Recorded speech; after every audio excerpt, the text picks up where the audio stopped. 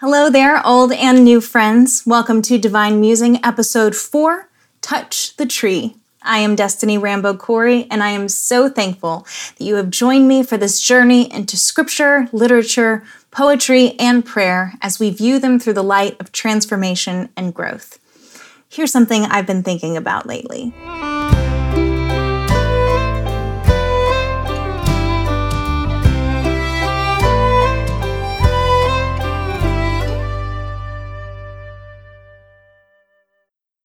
We begin with a quote from Wendell Berry. Until we understand what the land is, we are at odds with everything we touch. And to come to that understanding, it is necessary, even now, to leave the regions of our conquest, the cleared fields, the towns and cities, the highways, and re-enter the woods. For only there can a man encounter the silence and the darkness of his own absence. Only in this silence and darkness can he recover the sense of the world's longevity and its ability to thrive without him, of his inferiority to it and his dependence on it. Perhaps then, having heard that silence and seen that darkness, he will grow humble before the place and begin to take it in, to learn from it what it is. Well over a decade ago, I needed the woods more than ever. I had been traveling nonstop for work, and while also trying to survive the most unhealthy relationship I have ever been in. When I finally mustered the courage to end the relationship, I was just utterly depleted on every level. I read this quote on social media the other day that said, "All the women in me are tired," and that is certainly where I was. At the time when I needed healing and rest the most, I received an invitation from family and friends to come to visit them in a place upstate New York called High Valley. I had a gig that weekend in Washington, D.C., but then the next 2 weeks were open. Having that much time off at once was incredibly rare, and so I seized the opportunity and I booked a train ticket from D.C. to New York City. My older brother was living in Queens at the time, and the plan was for me to spend a few days in the city with him, and then we would drive upstate together. The train ride in and of itself was the beginning of just winding down from the chaos, and the scenery up the eastern coast was just breathtaking. When I arrived, I slept for 2 days straight. Have you ever just been so tired but didn't realize how bad it was until you actually took the time to let yourself feel it? I had been running on coffee, fumes, and, I'll be honest, diet pills for months, and it finally caught up with me. My brother and his roommates took care of me in a way that can only just be described as if someone choreographed a dance about nurses. I woke up to herbal teas and delicious home-cooked meals, and I had my own personal heating pad in the form of a hairless cat named Nima. Holy Spirit can meet us in the strangest of ways and even minister to us through the purrs of a hairless cat. It's true. When we made our way upstate, my brother filled me in on the history of what made High Valley so special. In the early 1950s, the land and multiple properties on it functioned as a school for children with special needs. It was also one of the first institutions that offered actual education to those whose society had just pushed aside. It was also integrated, which was unheard of at the time. When the matron of the school passed away, her son Douglas and daughter-in-law Elizabeth transformed the land and the now closed school buildings into homes and a community center. The property was surrounded by these ancient forests, and the residents gathered regularly to connect, celebrate life, family, and fellowship. Our visit was planned around one of those beautiful gatherings, and I was graciously invited to sing.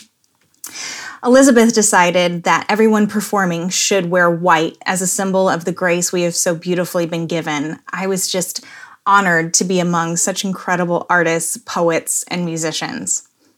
Being a guest of Elizabeth and Douglas is one of the greatest privileges and happiest memories I've ever had. Their home sat up on these stilts in the middle of the trees like something straight out of The Lord of the Rings. And when I looked out of my bedroom's floor-to-ceiling windows in the morning, it was like I had been sleeping in a treehouse.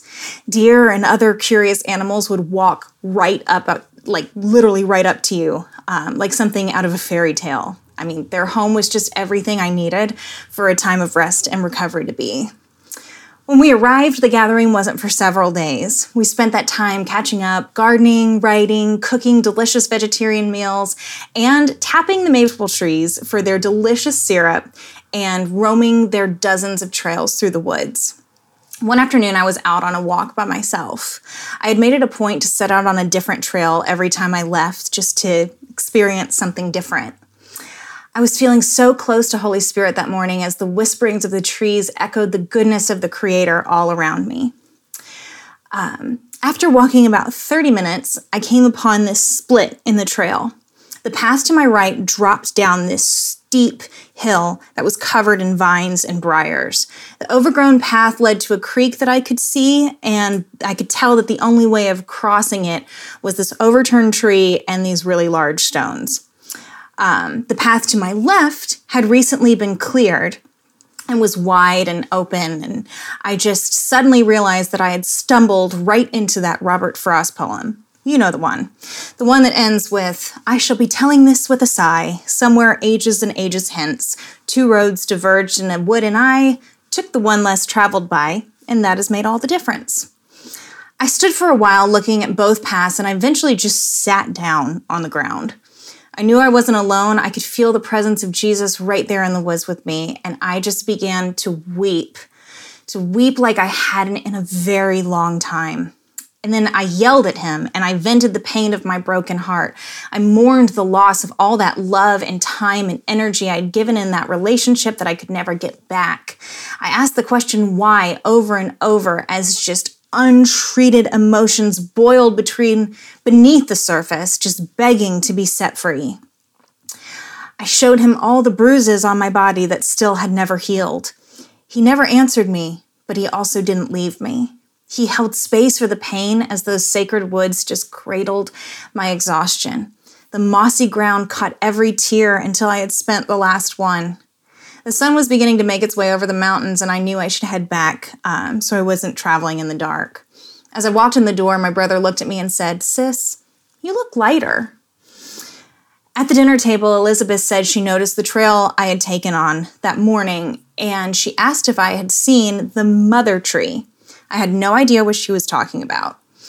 She explained to me that in the area over 200 years ago, people would mark their property lines by planting these oak trees.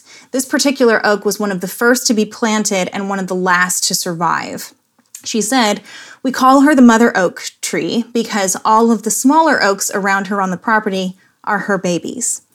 I told her I wasn't sure if I had seen that particular tree or not, and she assured me that if I had, I would definitely know. So we made a plan to walk that same trail the next morning together so she could show me this matriarch of a tree. We woke early and set off together into the woods. When we made it to that fork in the trail, she turned around and looked at me. I immediately heard the voice of Holy Spirit over my shoulder saying, "Don't miss this." Elizabeth stood there surrounded by these angel rays beaming through the foliage and said, "Do you want to see the tree or do you want to touch the tree? If you want to look at it, we can take this wider and cleared path, but you'll only be able to see it from a distance. If you want to touch the tree, we will take this trail down through the creek and up through some thick brush, but eventually we'll make it to the clearing where the tree is." I stood frozen, just knowing I would never forget this moment. Did I want to see the tree or did I want to touch it? Did I want to embrace the plan of divine for my life? Or did I want to just see it from a distance? Did I want to live my life as an onlooker with clean shoes and soft hands, or was I willing to do the work that could leave me muddy, bloodied, and scarred? Elizabeth asked again, "Do you want to see the tree, or do you want to touch it?" She's so prophetic. I know she picked up on what was happening, that her words weren't merely about a tree, but about my life. I looked at her through tear-filled eyes and said, "I want to touch the tree." She took my hand and led the way. The trail was so difficult, and my clumsy self most definitely slipped in the creek. By the time we made it to the clearing, I was wet and scratched and limping. Nothing, though, could have prepared me for what I saw. This over 200-year-old tree was so wide that you could stand 6 people around it with their arms completely extended and only touching the fingers of the person next to them. I've never been in the presence of royalty before, but that's what it felt like. Just the wonder of Divine's creation literally took my breath away. I definitely cried some more. Only this time, Spirit hovered while Elizabeth and the mother tree physically held me. How many times do we beg the Lord to show us the path to our destiny only to complain that the road is too difficult? How often do we pray for our footsteps to be guided, but then double back because we can't exactly see where we're going? The beautiful thing is that the God who created the seed that birthed the tree is the God who writes our story. He knows the end from the beginning and is there to guide us over the mountains and through the valleys. We simply have to decide whether or not we are willing to trust the path less traveled and have faith that the hand of Holy Spirit will steady us along the way. Jesus tells us in Mark 7:13, "Enter through the narrow gate, for wide is the gate and broad and easy to travel is the path that leads the way to destruction and eternal loss, and there are many who enter through it. But small is the gate, and narrow and difficult to travel is the path that leads the way to everlasting life, and there are few who find it." If you are at a fork in the road, if you know that your next steps are weighty and you are seeking the strength to make necessary choices, why don't we take a moment and pray this prayer together? Divine Creator, you sent your Son Jesus to earth to show us the way to listen, the way to believe, the way to walk by faith. Meet me in my frailties and show me the way. Give me the courage to surrender the journey of my life into your hands. Help me to trust even when the way seems dark. Keep my faith anchored in you even when I cannot see the road ahead. I surrender any preconceived notions of what my life should be in exchange for the hope of true purpose. Unlock the wisdom of heaven over my life and help me to cling to it when the winds of uncertainty blow. I know that Jesus is walking this journey with me, and I am so grateful for the promise that I am not alone. Amen.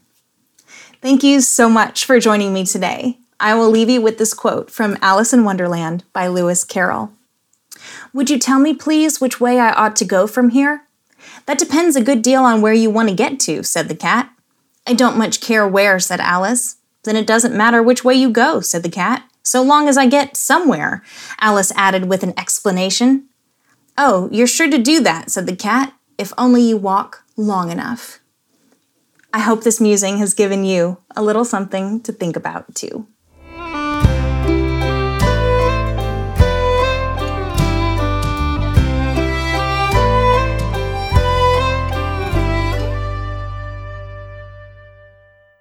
Thank you so much for joining me today for Divine Musing. For more information, head over to www.rambocorey.com. I would love to connect with you on social media. You can find me at facebook.com/Destiny Makes Music or on Instagram and Twitter at DesRamboMusic.